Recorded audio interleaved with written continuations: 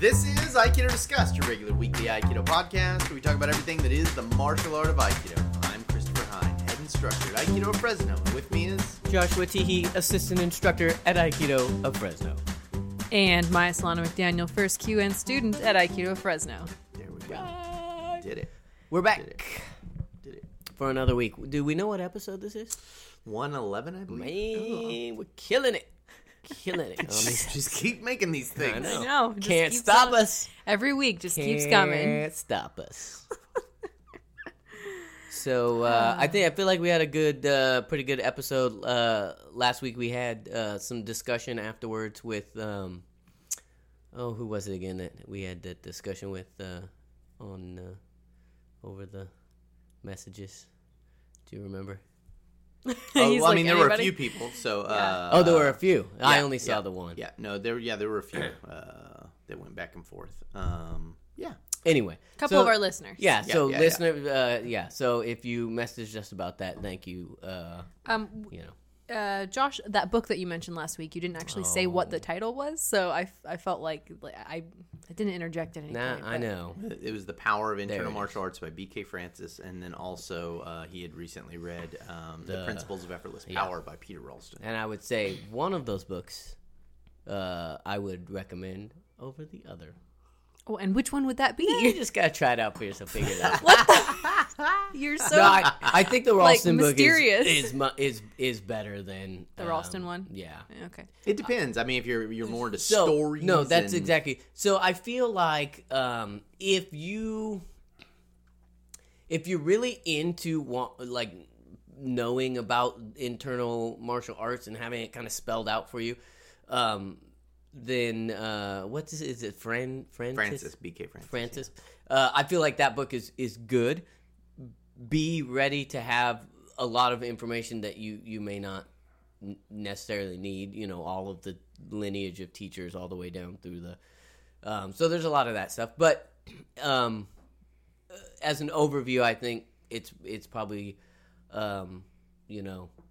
fairly good in setting up like what the thing is. So There's a section on Aikido stuff, which is good. yeah. If you like that book, I would read Path Notes of an American Ninja Master by Glenn Morris. To me, man. those two books are Okay, very similar. So, I think I have read that book.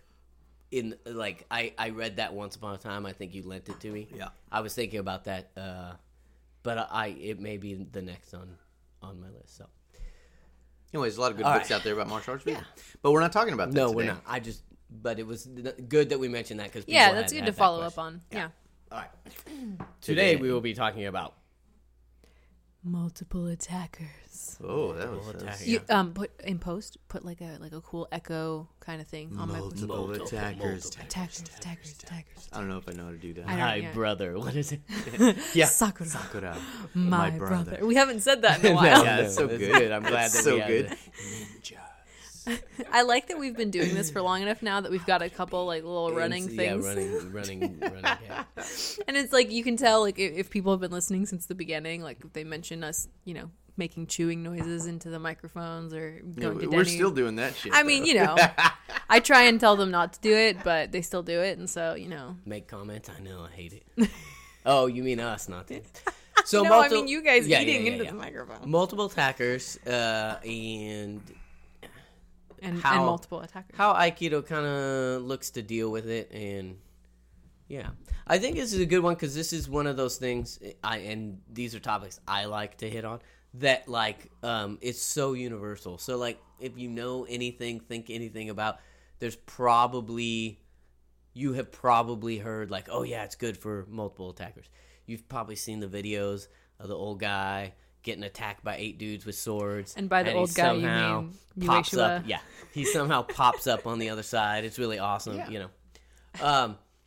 So it is one of those things that's totally ingrained into Aikido. Oh, yeah. It's iconic. It is. It's Yeah, Aikido iconic. It is. And that's not happenstance. I mean, that's definitely from Ueshiba, right? Like, Yeah. I mean, so Oh, yeah, his yeah. second rule of Aikido was that you can't just expect to deal with the person in front of you, but someone behind you and to your left and right. I'm paraphrasing, but I mean, from the very beginning, Aikido is clearly a martial art designed to deal with multiple attackers. He said in interviews, other martial arts only offered one-to-one solutions. That wasn't enough for me. So I wanted a martial art that you could deal with multiple people. Can I ask a question before we get too deep into Aikido, actually? Because sometimes I like thinking about it like outside in, you know? Yeah. Like thinking about the world of martial arts and then specifically Aikido and getting more into that. So are there any other martial arts that specifically are known for dealing with multiple... Bagua. Sure. Yeah, Bagua is a martial art. I only know that because I read the books. Definitely emphasize. That's more than I knew. But no, and that was one of the things he was, and the way it's interesting because the way that it's talked about in that book, at least, sounds very similar to Aikido. You know. Yeah. So yeah. There, you know, so it really depends on what you're calling a typical martial art, you know. So Right. Martial arts that grew up around military culture strongly and never really built like a component of sports stuff, they are much more emphasized on multiple attackers. Because so that's what happens. You look at old saber systems or something, there's definitely a thought towards, you know, like how you'd use a moulinet, like a circular cut to fend off multiple attackers, and how you would choose different lines. So definitely through historic European martial arts, especially when you're more away from the dueling and focusing more on the military aspects, you are going to see skirmishing. Is that what they say? Is that what they call it? Yeah. Well, yeah. So skirmishing just means like any kind of little attack that's done that's not a front. So, you know, like, you know, we're going to have a battle on this field at this day. Anything that breaks that is considered a skirmish, right? I just run in with, 30 troops and we fuck up your supply lines and run out. That's a skirmish. It's something that comes in and goes out. So there's like definitely like a little like a parallel you can see between martial arts that tend to have some or more multiple attackers stuff tends to be tied to war or other like militaristic related things. Yeah, martial artists build systems around the kinds of shit they see, right? And they need, so like if you have only ever seen a ring, then you're like, well, yeah, no one. Yeah. So, and this is something you hear a lot, which is no one can fight multiple attackers, right?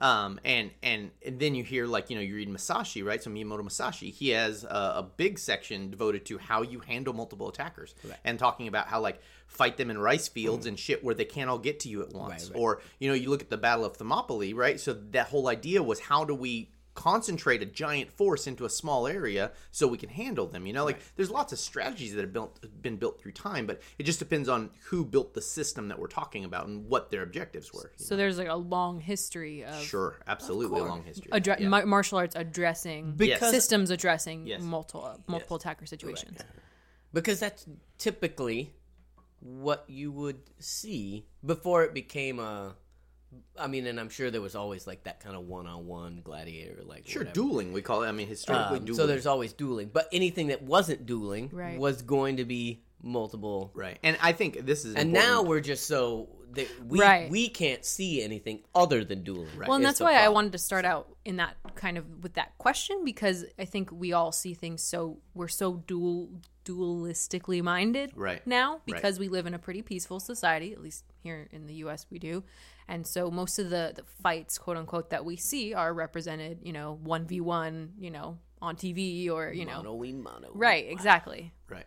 And I think it's important to understand that, like, dueling really just exists for, like, breeding and status. That's all it exists for. Like, in the animal kingdom and the humans, we're all one big kingdom. But like, that's what it's for. It's to say, like, I am the leader of this tribe, and everyone has to listen to me, and I'll prove against whoever you think the second best is, or whoever you guys think the best is, I'll prove that I'm the toughest. Or I want to breed with that person, and so I'm going to beat up all the other suitors so I can breed with that person, And, like, that's what it's for. And, that sounds real clinical and weird, but that is what dueling is about. Dominance. Yeah, it's about dominance. And it's still what it's about today, right? So, like, young dudes want to duel to prove to chicks that they're studly, and young dudes want to duel with other dudes to prove to the other dudes that they're whatever. I'm genderizing unnecessarily, but you get the idea. It's like it's just about status. That's what it's about.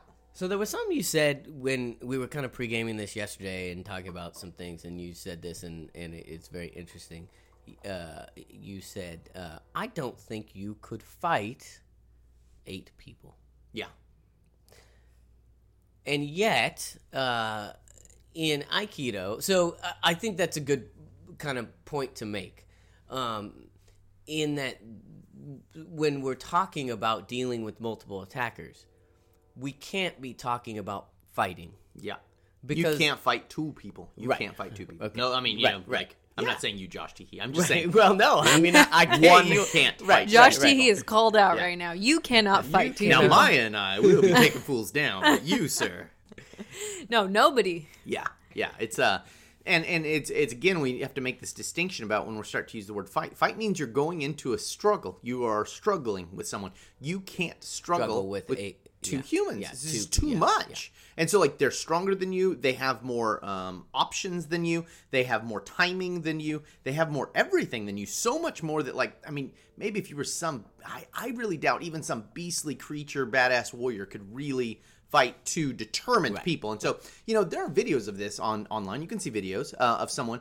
Generally, they're not fights, meaning that, like, no one's in it to really push the other side, right? Sure, so you get one tenacious person, like, so, you know, in the videos you see where, like, someone beats up, you know, 6 guys or whatever, right? Yeah.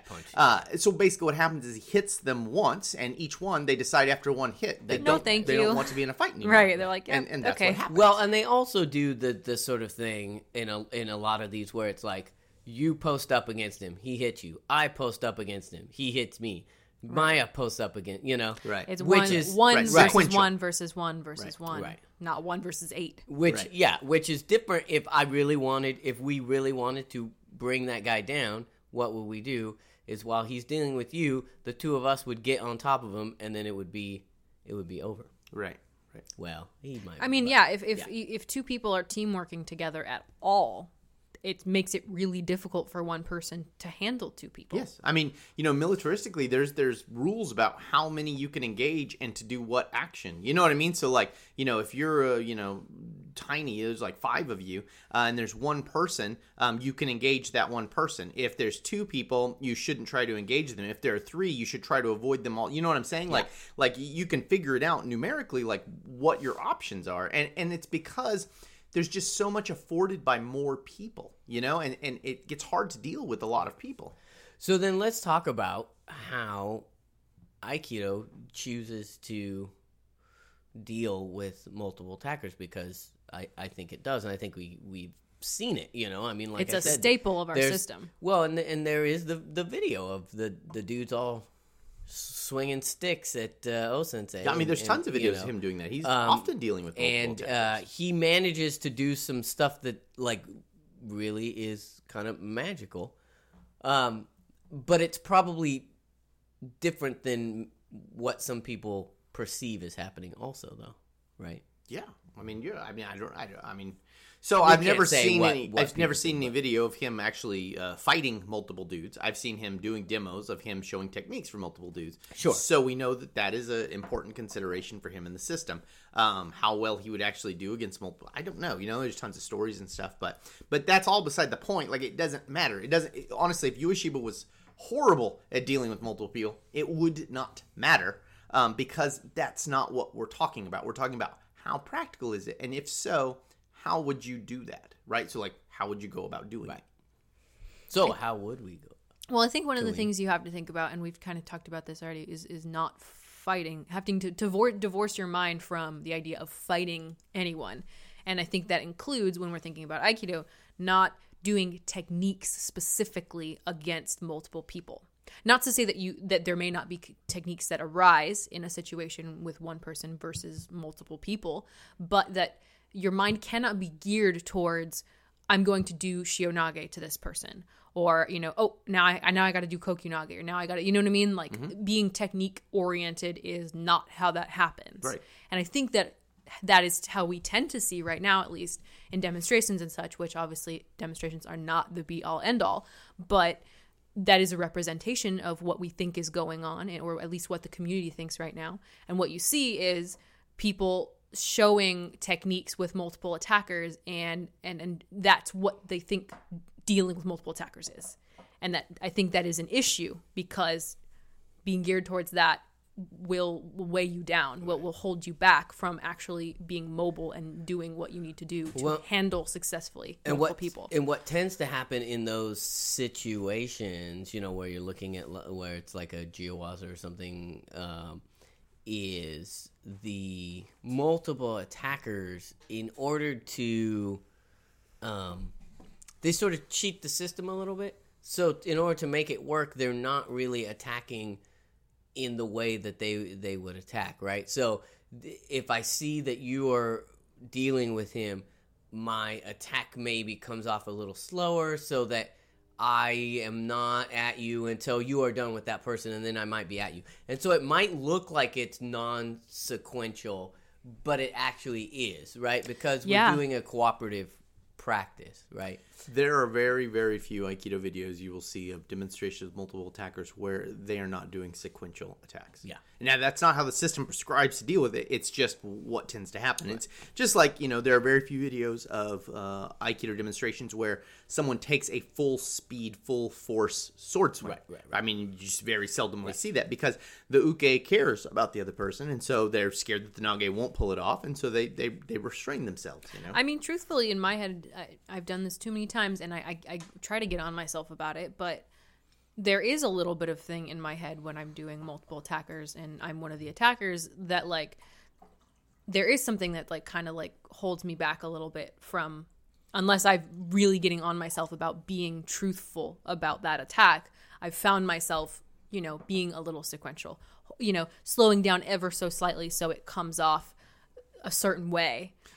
And it's not what I should be doing, but it happens. So I think the first thing, like, if you want to explore this, your dojo wants to explore this, you want to explore this, or we want to think about it rationally, the first thing you need to do is say, let's try what we think Aikido is with people attacking us. 2 attackers is honestly enough. You don't need... like, I love it when people are like, there were 7 attackers. Like, well, if they're attacking sequentially, there could be 30 attackers, and it doesn't matter. Right. Like, but so 2 attackers is enough. You'll quickly see. I mean, this is how I learned.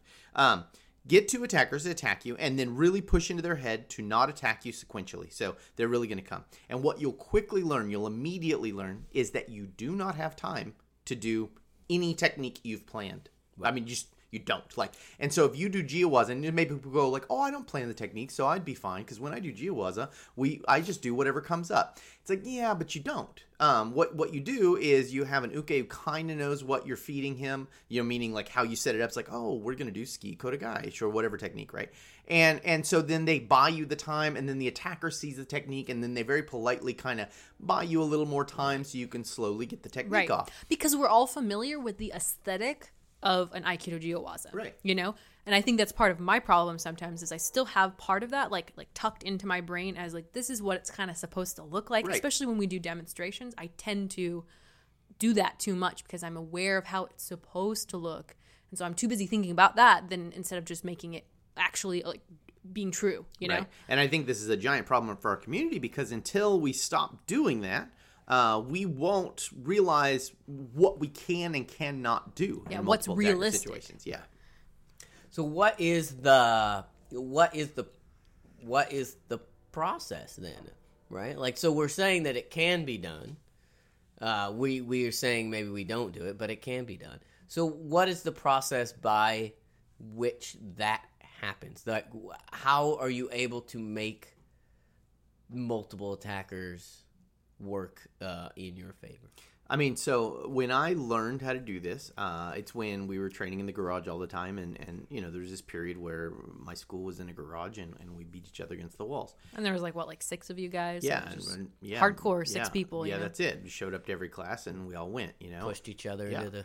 Yeah, and we slammed each other in the walls. Smashed the garage door, yeah. And what I did was I pounded into everyone's everyone's head that you don't attack sequentially. You guys work together. You try to purposefully work together as ukes to get nage. Like, that's your objective. And so you can motion to each other. You can use head nods. You can do whatever you want to do to work nage. And so once you do that, and I had students who, example at this time, none of my students had been doing Aikido for a super long time. I was bigger than most of my students at this time. I had just got done doing a bunch of MMA and stuff. I could out-grapple all my students effortlessly. I was stronger, better, faster, more trained, all that stuff. And I couldn't handle 2 attackers in the way I thought that Aikido said to do that. I couldn't. Right. I would always get caught, and always get knocked against the wall. And it would be like Josh, and there was another guy Josh's size, and both like 120, 130 pounds. And it's like those 2 guys would be enough to knock me over. Yeah, that's 260, but with more timing advantages, more speed, more everything, covering advantages. more area. Right. Yeah. Right. And so even though they're both smaller than me, all one had to do was get my legs, and the other would take out my upper body, and the next thing I do, I'd go down. And the rules we set with that were, if you went completely to the ground, forget it. You're not going to survive that situation. If you get smashed against the wall, forget it. You're not going to survive that situation. And so it was like, oh, no, I can't do what I think. I can't pull off Shio-nages, and I can't do stuff like that. And if you had gone to the ground, like you were saying, you might have been able to get one of us off and whatever. Maybe. But once that's outside of the Aikido context. Sure. Right. So even let's say you could wrestle both of us somehow and beat us both. It's also outside of the context of Sure, Aikido, it's outside the context of Aikido, and I'll tell you probably why. Because you can't handle multiple attackers on the ground. I mean, you just can't. I mean, even if you were dominating Josh, for example, the other guy is standing there kicking you in the head, or whatever. Right. Well, even if we're just grappling, so I'm dominating Josh, and the other guy gets on my back and starts to choke me. So I defend the choke, which I can get out of. But by the time I get out of the choke with one guy, then the other guy's working another submit. So then just go back and forth, and it's just really nuts to deal with. Can some people do it? Sure, but not as a reliable strategy. And what I mean by some people is, it's not high percentage. A 260-pound black belt in Brazilian Jiu-Jitsu against two, 120-pound white belts in Brazilian Jiu-Jitsu. Could he beat them both? Yeah. I mean, maybe that's totally possible, right? 'Cause he's got enough physical domination and he's really skilled. Maybe that's possible. But that's not a strategy that we can all rely on. And also, if you put 3 people... Sure. I mean, that immediately takes care of it. If you put... With numbers, you have to understand that you are always, with 2, you begin to be out-strengthed, out-speeded, out-everything. And so at that point, you no longer can resist anything anymore. It's over. You don't get to resist stuff anymore. And so the idea of fighting, the concept of fighting, which is I'm going to resist, right? So I'm boxing and I'm going to cover against your hard shots so I can weather them, or I have an iron jaw so you can hit me in the jaw and it doesn't matter. That shit's all gone. You cannot fight multiple attackers. You have to let that concept go. Right.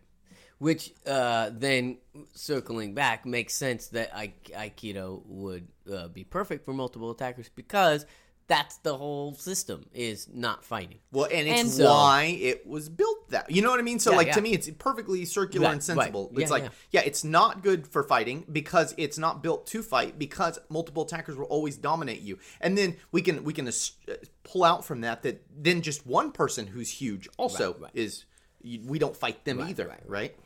I think that's anytime really good... you're outmatched or out. Yeah, right. I think that's a good way to look at it. Is to reason it out that way.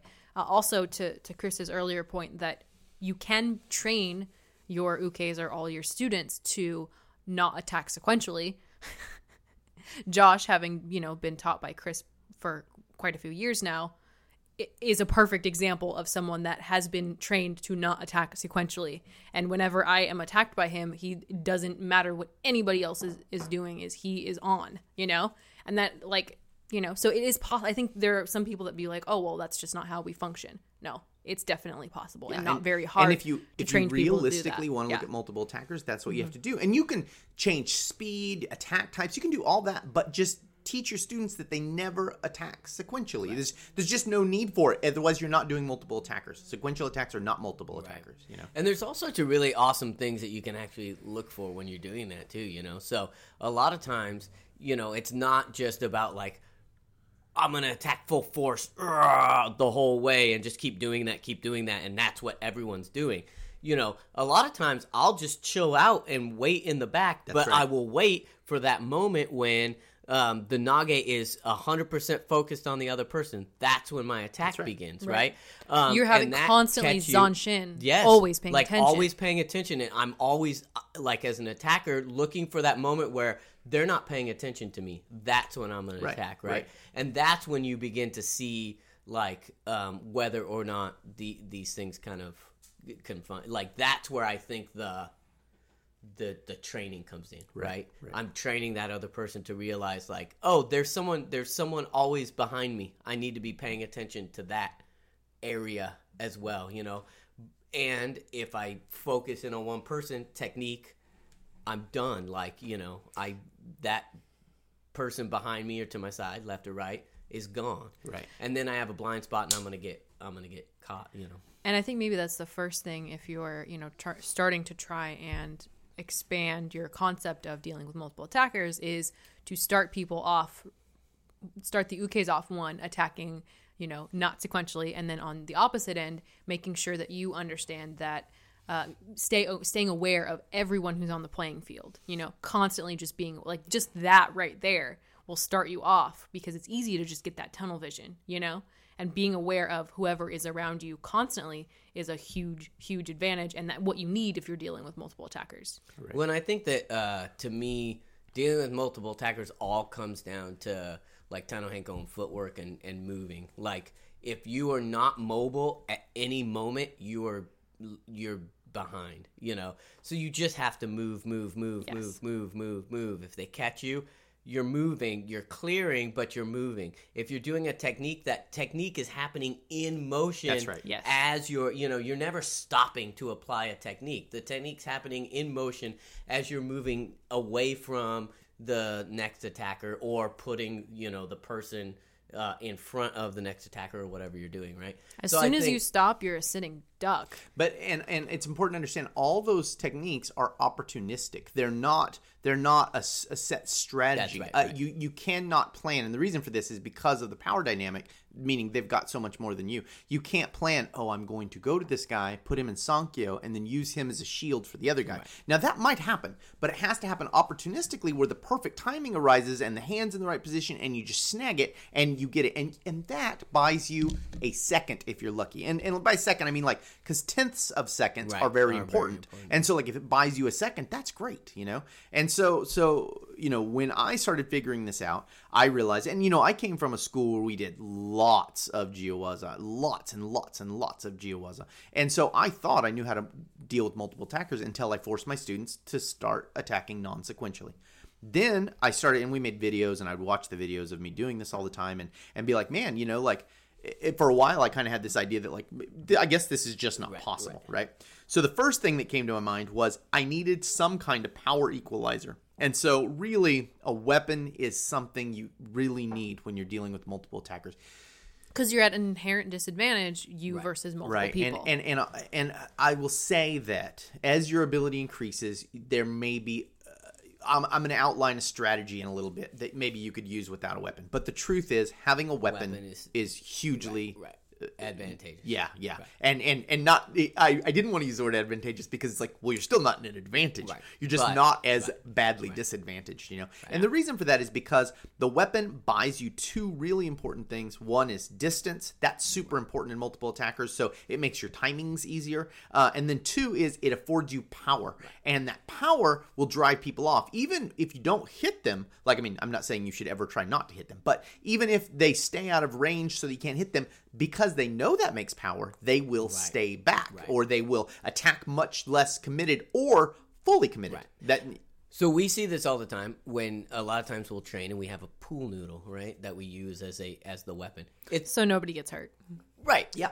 It's a pool noodle, right? So no one gets hurt. Not a full size one, just it's about a sixth of a pool noodle or something. Right. It's cut to the size of a club or whatever. But and we use it so no one gets hurt. We also use it so that the person who's wielding it can wield it has no problem wielding it as strongly as possible, right? So I can make a full swing as hard as possible with a pool noodle, smash Maya in the face, she's going to be fine. Right. Yeah. Now, that doesn't hurt. Knowing that thing is coming at their face, it instantly changes the power dynamic. Yes. And people who do stupid, I would say a stupid attack, it's a smart attack if the other person doesn't have a weapon, where I slowly creep into distance so that you cannot blend with me in any reasonable way because we're out of a distance to do that. But I'm getting close enough that at a certain point I'll be able to attack without you being able to have reaction time, right? Right. So just creeping in, just kind of creeping in.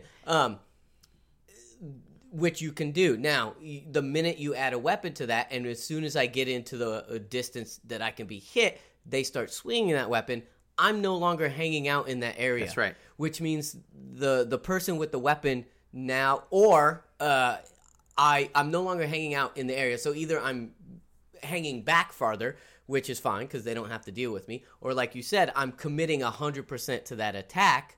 And that gives them something to blend with. Right. And, anyone who's done Aikido, if you think about this for a second, think of Jiawaza, where you've had trouble, and ask why you had trouble. And I bet everyone's had multiple experiences where they had trouble because the uke hung out.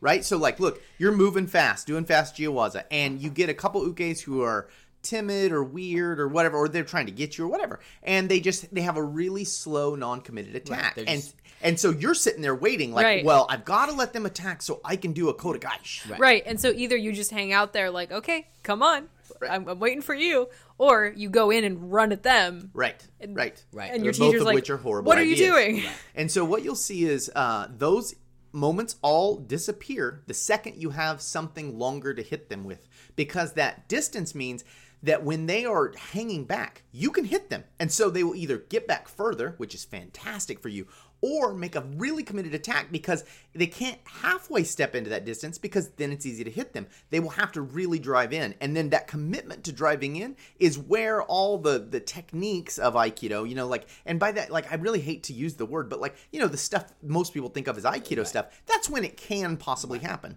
It can only happen when the person is committed. That's and right. we have a whole podcast about it, but yeah, so if you're not committed to it, those techniques aren't ever going to work. Right. And that's how that the pool Kazushi, noodle, will make them committed. That's Either right. they'll say, hell nah, or they'll be like, you know what, God damn it, I'm coming in regardless, Yes. And that's a pool noodle. So this was my point. That's a pool noodle. So think about what that would be if it was a sword, if it was a knife, if it was a lead pipe, if it was a gun. Yeah, I mean, if it's a wakizashi, that's definitely a decision-making tool, meaning they need to make the decision to get to work, which is run at you as fast as they can, or stay the fuck back, which is good for you as well, So, so that was the first thing that I changed, was we stopped doing what I would call randori, which is where you're getting ukes who really want to get you with objectives, right? And our objectives were come in and get you and smash you against the wall or smash you against the ground. And then when we added the weapon, we also added to those objectives if they take your weapon away or you lose it in any way, or they stagnate you from using the weapon, meaning that they grab you in a way that you can't hit them effectually with the weapon, right? So maybe you could tap them on the head, but it's not anything that would hurt anyone, right? So then we added those true criteria, and it really changed the dynamic of how things were playing out. And then for the first time, I could see what was going on and what Aikido was actually prescribing, but I was too myopic to see. It was giving you breathing, seeing room, Right. some extra time, Right. so you could comprehend the dynamics that were happening with multiple people attacking you and working together. And if you look at the system, this is beautifully explained by why we have so many wrist grabbing techniques. Because if I have a weapon say they can't grab a hold of, right? So a short sword's a good example. They're not going to grab the blade or put their hand up to stop the blade, but they will grab my wrist. And if they stop my wrist, then I need to quickly go into action, right? And so that's why we have katate dori, gyakute dori, marote dori, and people are like, oh, wrist grabs are so stupid. It's no, I'm using a weapon to stop you, right? And that's because I am in the minority, right? I don't have the power here to mess around. Right. And I think that gets back to something that I don't know if we've talked about before or not, but looking at the techniques and being able to pair out what they're actually doing. I was just gonna say whether or not it's this would be a technique that I would do as the nage to clear my weapon to be able to use it again, versus this is a technique I would do as the uke, trying to take the weapon from the other person or whatever. So, well, and I feel like it lends a lot of credibility, or at least to me, a lot more legitimacy to a lot of the techniques of Aikido when you see it in that light of, so I've got a weapon and someone grabs my wrist to stop me from whacking the crap out of them. Then I need to clear that hand, and there is my Kodagaishi, clear. There is my Nikyo, it's all right there, and it seems to me much more common and useful and right there, rather than sense. assuming that IQ, that those techniques are just wrist twists. Right, right. Or as place savers, I hear a lot of people say this, like, "Oh, those are the wrist grabs are not actually attacks. What the wrist grab is it's a simulation for one of 30 body positions." I saw a video the other day. Yeah, I've never. I saw a video the other day. Guy said the exact like that kind of thing, and I was like, 15 years, but. Whew. And so it's not. It's something useful. Someone's trying to hold your wrist, and you want them to stop holding your wrist. Why? Because you want to get to cutting them so you can get free, right? So adding the weapon did this for us. And then I started to see the systematic approach of Aikido, which is once they've broken Ma'ai, and so understand that, Ma'ai, like what we talk about as Ma'ai, Ma'ai could mean one of 1,000 distances, right? So there's different Ma'ais, there's different, spacings between people. But the one we talk about most commonly, which is that fingertip touching distance, once someone breaks that distance down, they can act very fast to attack you, and you don't have much reaction time, right? And so what the weapon affords you is they break their ideal Ma'ai faster than you break your ideal Ma'ai. Right. Which so means, you have extra distance, which means extra time. Right, right. And so then when I could see that, I was like, okay, well, even if I didn't have the weapon, and I'm not saying it's a good idea not to have the weapon, but I can suss out what else the system is saying, and the system's saying that once they break that, you have to suppress their hands. And that just simply means keep their hands from doing anything, right? And that's why we have, like if you look at Aikido Jiwaza, you see this technique that, a lot of people don't call any name, which is they just push the arms to the side as they move by, right? And so this technique that like doesn't have a name, touch and brush, yeah. And techniques like Hikiotosh, where it's like I grab the elbows, something called Hijiotosh, but like where you grab the elbows and you turn and the person goes over, right? And so that is a suppression, is what that is, and that suppression's done because once they're inside of that distance, if you're not suppressing their hands, if they had a weapon, they would get you. If they have no weapon, they're going to grab you quickly, grabby hands, just whatever they can grab. Right. And once they grab you, it becomes infinitely harder. Right. Because that grab is going to be a better grab. It's going to be a body grab. And once they have you body grab, then their friends are going to be on you before you can. Right. It happens freaking fast. And it's super important to understand that when they grab you, your decision is not then, okay, I'm going to out-grapple them. Yeah, I'm going to grab them back. Right, because when you do that, then you lose time again, right? And so the autonomy is what's going to save you in multiple attackers, like being autonomous, being able to move freely wherever you want. Finding the open space. That's right. And that's, we can talk a little bit in a bit about dealing with spatial issues, but... Yeah, but so like, that's an important thing to understand is that I'm not going to then grapple you back. I'm going to attempt to clear. And so in Aikido, it's called Hodoki, right? Which is like, it means disentanglements. So a way to disentangle myself from someone else. And that's the idea, is that I want to disentangle myself. And that's the next set of things I go to if I get caught. And then that disentanglement goes all the way into a technique naturally, meaning it goes into Shio-nage naturally, or it goes into Kaiten-nage naturally, or Koki-nage, whatever, naturally. Because to me, the Hodoki didn't work, right? And that's where your Kazushi comes in.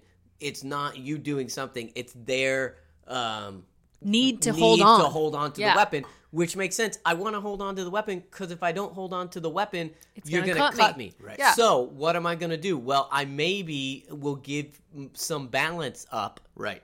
Because my balance is less important than holding on to the weapon. That's an important thing to understand is that, like in a boxing match, you don't need to hold someone's wrist because there's lots of ways you can negate a punch. I can just cover, for example, and I will negate the punch. However, with a knife, I cannot just cover because they will go through that. With a short sword, it's impossible. If I cover, they will go through my arm and then my head. So it's a different mindset you have to be in when you're dealing with weapons. Yeah, I mean, there's plenty of little games you can play with that just to see how people unbalance themselves when they're trying to hold on to a moving target, know? Right. And that's a fun little thing to play to see how quickly people will, balance themselves weirdly or contort in order to hold on to something. Right. And to juxtapose that, and so I want to say two things about Kazushi right now. To juxtapose that to, say, Judo Kazushi, the idea in Judo Kazushi is I get a hold of them and I push them to one of the corners, or I drive them a direction to begin to unbalance them to set up my throw. In Aikido, it's because they are trying to keep a hold of me, not because I'm pushing them anywhere, but because they're trying to keep a hold of me. Now, and then beyond because I'm a moving target. That's right. Beyond that, beyond the, they've grabbed my hand and I'm moving it to the side, and so they start to get their balance broken. Beyond that, they should already be in a state of Kazushi because they're moving so fucking fast. Right. Yep. Right? Because in order to get you, they had to overcome a distance that they can't overcome easily. That's right. And they choose to do that through speed. That's right. That's right. And so the Ma'ai, our control of Ma'ai is how we make Kazushi. That's what makes Kazushi in Aikido, not the attempt to push or pull someone, right? And so you got to understand that's an energetic Kazushi. And that sounds crazy and hippie, but it's not. It just means they're moving like hell to overcome something and they fall down. Just like someone gets juked on a basketball court or something, right? So, yeah. Well, and then the other thing about this is, so I have a weapon, they're grabbing, I go to do a technique to clear that weapon. If they choose to hold on, a technique may come about and they fall. If it does not, my hand clears. I use the weapon. That's right. And so that's something that we often find too, where it's like people get so done up in wanting to do the technique, they forget the real thing that they want, which is just let go of me. Yeah. Right. And there's an attachment to the fall. And this is another thing because so you have to let go of that. In Aikido techniques, when we analyze them outside of this paradigm that we're describing right here, people go, "Oh, well, Aikido wrist grabbing techniques are stupid because there's no reason the guy would hold on to you for that long." And so then we make up this reason, which is, oh, I've got some kind of magic power that they can't let go of me, right? It's not a magic power. It's that what's in my hand is a razor blade that's going to slice you in two. And if you let go of it, you will die. It's not a magnetic force. It's not some special thing cultivated inside my belly. Nothing like that. It's really simple. I'm going to swing this hand. It's got a razor blade in it. What are you going to do? You're going to try and grab my wrist. What if I pull it to the right? Well, you're going to try and move to the right. And in that is a natural unbalancing, right? And so it's not magic that's happening. It's logical, sensible things. And if you don't, you get cut. That's right. Which is good for me. To me, two of the biggest realizations, studying in the last couple of years with you doing Aikido is that movement is crucial. You are always moving. It's everything. My mind was blown by that. And then the second thing being every technique starts with a failed Hadoki. That's and exactly Hadoki right. is king if you cannot if they're in that grabbing distance. That's if right. they are able to grab you, Hadoki is the next thing, and all techniques are extended Hadoki some way. That's right. A technique wouldn't exist really without Hadoki. I mean, it could, but most of the techniques we see and talk about, that's because of Hadoki is why. So let's talk a little bit. I don't know where we are in time, but I think we need to get through this about the spatial aspect of it and how to deal with multiple attacks. Because I think one of the things when we started out, and I think most people here, is stay outside of the group, outside of the group, outside of the group, which is good, totally cool. And it is true. We have some other configurations based on two people attackers that we use that I think are really awesome. In that it just expands that concept, the concept a little more, because you can't always get to the outside of the group, and there are more things happening. So you have it broken down into these sort of these I can't remember what we call them. Positions. Positions, yeah. That we have. Well, I'm thinking about I know what you're saying, but yeah, I mean, to me, it's just Niden Dori Taino Hinko. It's just an extension of Taino Hinko, right? And so, what Josh is talking about is basically positioning, right? So let's say I didn't get caught, and I'm dealing with someone who's broken distance. Before I try to get back out, I have to position myself accordingly, and the ideal position is called irimi, right? So to be in the back position, and then I can escape the distance without them being able to attack me, right? Hit me, grab me, anything else if I make irimi. And so all the Taino Hinko we have are basically built once they've broken distance and I have suppression, meaning they can't grab me, or I've cleared with Hadoki, then I'm going to work a position that makes it hard for them to get me. Now, when you have multiple attackers, that positioning includes the other person as well. So you have to understand that you're not positioning with just one person. There's not just Taino Hinko with one person anymore. It's Taino Hinko with two people, right? And you need to work two a lot because 3, 4, these become very hard very fast. Right. But the rules are basically always the same, which is you want the attackers to be in a straight line relative to you, and you want that straight line, that they're lined up right in front of each other. Now, the reason you want this is really simple, because you have the most options when they line up like that, and they are inherently limiting each other. And then, the next worst position down from that is those two are staggered and you're off to the side of them. And then the one worse than that is those two are on a line coming at you, and that makes it much more difficult. A line that's perpendicular to your line, perpendicular to my line, right? Yeah. And so that perpendicular, that is, if you think about it as one person, that would be Mu Hanmi. It would be without a Hanmi, because those two people are square to you. And so it's really hard to deal with those two people. Think about it like a wall moving right, towards that's exactly you. Right. A wall coming in on you. And so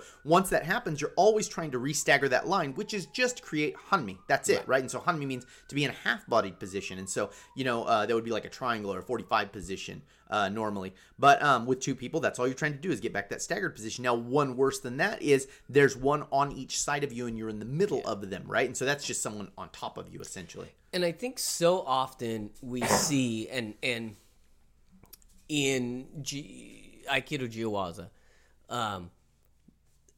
blending to that, what we call the what do we call it again? See, my mind is not even working. The trap position. So we call that in the middle. So often, I see so many Aikido, like Jiwaza, like blending back into, like, so you make a really nice blend with the first attacker, but you're blending back into a trapped position with the second, and it happens so often. And I think only by realizing, like, by talking about the various positions, do you realize, like, oh yeah, that was a great blend with the first person, not a good blend now that I have a second person. And the reason that they're able to do that is because oftentimes those demonstrations are sequential. That's right. So that second attacker, hangs back ever so slightly to let that person make it work, make that trap work. And so, and it feels, the other problem is it does feel awesome. It feels, there's a lot of times where you feel like you can move through that trap and you can make it work. And I've done it sometimes. So I suppose you can make it work, but it's not ideal. And I think because it feels so awesome to do it, and you feel like you've done some kind of weird, crazy magic stuff, people often think that's the place to go. Yep. Like, ooh. And it's like, no, you have to get that out. Like, that to me, it's a bad habit. That to me is a fail. Yes. Like, I'll do it sometimes, but only if it's the last resort. You have to knowingly choose that. Or, when I do it, I go, that was a mistake. Right. Right. And I think you can only do that if you understand what the various positions are. And I think a lot of, I'm not sure other schools talk about it in the way that we do. Yeah. In terms of, it's like anything. I mean, the better you get at something, the more you can break the rules. But the rules are the standards you need to hold to learn how to do it. And then after that, then you can do all kinds of rule breaking, But these rules exist for reasons, because they make you able to do this stuff. But basically, through looking at multiple attackers, you can understand how Aikido is systematically built. And it's built to A, be aware of something way before it happens. B, keep distance between you. C, suppress and get to the good position if that doesn't happen. If they catch you, to disentangle. And then when you want to get away from that, to make good position first, right? So this is just the way the system works overall. And multiple attackers are a way that will force you to understand what the system is. Yeah. Because if you get attackers who are being honest and not attacking sequentially, it doesn't matter if you're bigger or stronger or more skilled, they will start getting you all the time. And you will feel like I felt, that's like, oh, apparently I'm not very good at martial arts because I can't take out 230-pound guys that I know a lot more than, Right. All right. So what are, I don't know, thinking about what we talked about through this thing, like the first thing in trying to start to crack this multiple attackers thing is, one, becoming detached from the idea that you're going to do something magical, something technical, something, I wouldn't even say that. I would say, fuck it. You think you're going to do something magical? Awesome. But then get two attackers to genuinely attack you like this. I mean, that's what you need to have. So you need you to can have whatever idea in the world you want. So, if you're going to blast a chi ball, if you've got Aiki magic powers, if you've got whatever thing you got, sweet. I'm not going to tell you don't have it. Go for it. But get two attackers and make sure they attack you non-sequentially. And if you really want to see if you're honest or not, watch your students do it with other people in the class and make them attack like you think they should, which means watch them and go every time they're attacking sequentially, you yell at them and make them attack non-sequentially. And then after they've got real warmed up and used to how to attack, then you decide to do one and see how you pull it off, right? Because I guarantee you're going to be shocked. And then when you're shocked, you're going to go, A, I don't know anything about Aikido, I'm terrible. B, I need magic powers, which I would say that's not the route to go down. But you can go down whatever route you want. But then you're going to learn something's got to change, whatever it is, right? And I think it's really one of the simple things is move. Yes. Sooner than later and don't stop. And then B, just remember Ma'ai. And I think if you can do those things, and it's hard, it's not easy, especially when you have people trying to fuck with your Ma'ai and doing weird attacks and, non-committed attacks and all sorts of things. If you get, if you have one person really committed attack and one person kind of not really committing, okay, you can usually make that work because there's one person that you can deal with. But if you have two people that are just kind of whatever, not really committing and just kind of hanging out, it becomes very difficult you have to work extra hard to make them come to you. But they're still after you at the end of the day if they want to be. You know what I mean? Yes, but they can trick you, and this happens to me all the time because you think that something has to happen. So at a certain point, you're either going to let them in or something. So you have to work extra hard to just keep away from them. Just if you want to not commit to the attack, cool, I'll be over here later. Right, yeah. But that's a really hard thing to do, for you to be able to commit. You'll feel disappointed when you're not doing 15 Iri Minages every time you do Jiawatsu. Because right now you get away with a lot of shit because people aren't attacking you honestly. And so then once they start attacking you honestly, you won't get to do techniques. And you'll be really excited if you get one Aikido technique. You'll be like, man, that was close. And hey, did you see Shio-nage actually paid off? But not because you were trying it, because you were trying to stay free of those two people. And that's what happened in the moment. Yeah. All right, what's our time look like now? We 51 minutes. Ooh, okay. We had a lot to say. Yeah. And honestly, we could talk about this for a lot longer. We probably could, yeah. I think, honestly, if you are truthful about exploring multiple attackers, it will solve Aikido for you. It's what put me on 100% the right path. I had lots of little things like fighting with weapons, all kinds of little things along the way that helped. But when I got down to brass tacks about solving the multiple attacker problems, that's when I figured it out. And I don't know. I've had people ask me oh, what do you do? How does your system work? If you don't want to find out from me, just start doing multiple attackers and you'll come up with all the same answers because they are the answers of Aikido. That's it. No, I think it's 100%. Yeah, if you look at it through and like you said, there's a bunch of different lenses you can look at, and I think they all add a little something. You put a weapon in the hand, that adds something. You really start doing multiple attackers, you'll see a whole new level, a whole new dimension of things. But it's going to be uncomfortable at first. Oh, yeah, it's you'll be suck. very uncomfortable. For a while. Yeah. But I think you'll it's get easy, pushed around a lot, right? And it'll be easy to jump to the well, I guess it just doesn't work. Well, fuck this, and you've got to give it longer than that. And I would also a lot longer. 15 years, so it'd be. I would also say, fight the urge. Fight the urge when you are getting overwhelmed by more than one attacker. If you're bigger than them or whatever, fight the urge to just and push them away, and fight that urge. Let them get you. Let them push you around and see what that feels like, so that you can really understand what's happening and where because there, even as that's happening, there are holes, there are exit strategies, But if you're just the minute you get, and we're all want to do this thing. But, when you get overwhelmed, you want to immediately start pushing back. Look, if you're a big, strong dude, I think you should try your best to shove them away. But what you're going to find out is that you keep losing. That's what you're going to find out. If your attackers are actually attacking non-sequentially. Right. Yeah. So what Josh is saying is good advice once you've learned that whatever you're doing isn't working. Because your strength and athleticism only counts for so far, right? And so if you get two guys who are approximating your size and physicality, you cannot do anything like this. You just cannot. I was just saving people some trouble. Yeah, no, I don't. I think you should go right into the trouble. You know what I mean? Like I mean, I don't know. I had a head of concrete, and so it was just like I had to have. I mean, I think that is. I do believe there is something to be said for like coming up against something that you can't defeat and realizing like having to learn like, oh yeah, this is the way that it is.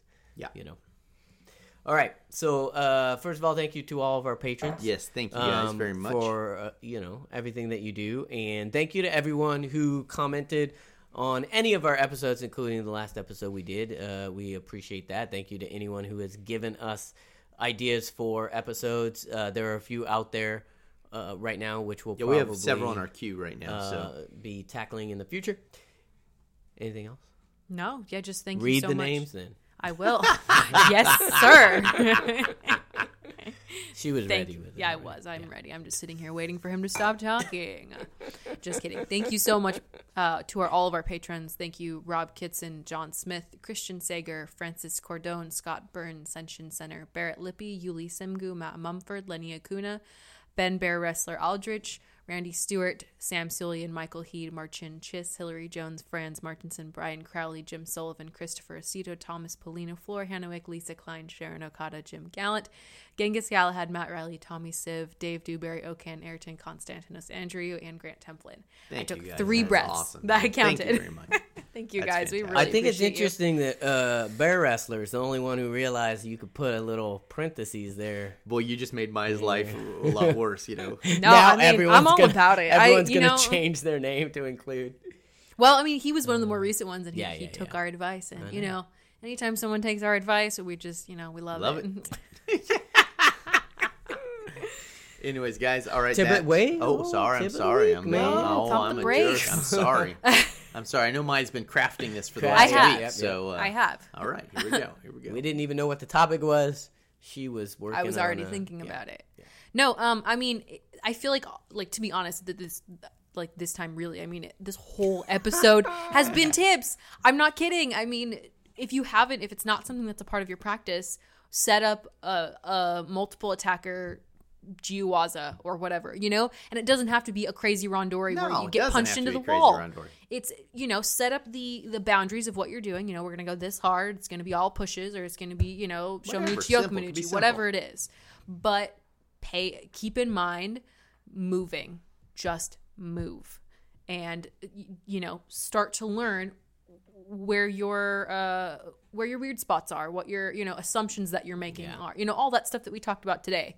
Keep in mind what those things are and keep trying. Yeah. I think paying attention to those moments where you stop, where you begin struggling or whatever, I think is a really good thing. Take mental note. Really take mental note of like, ooh, I am struggling here.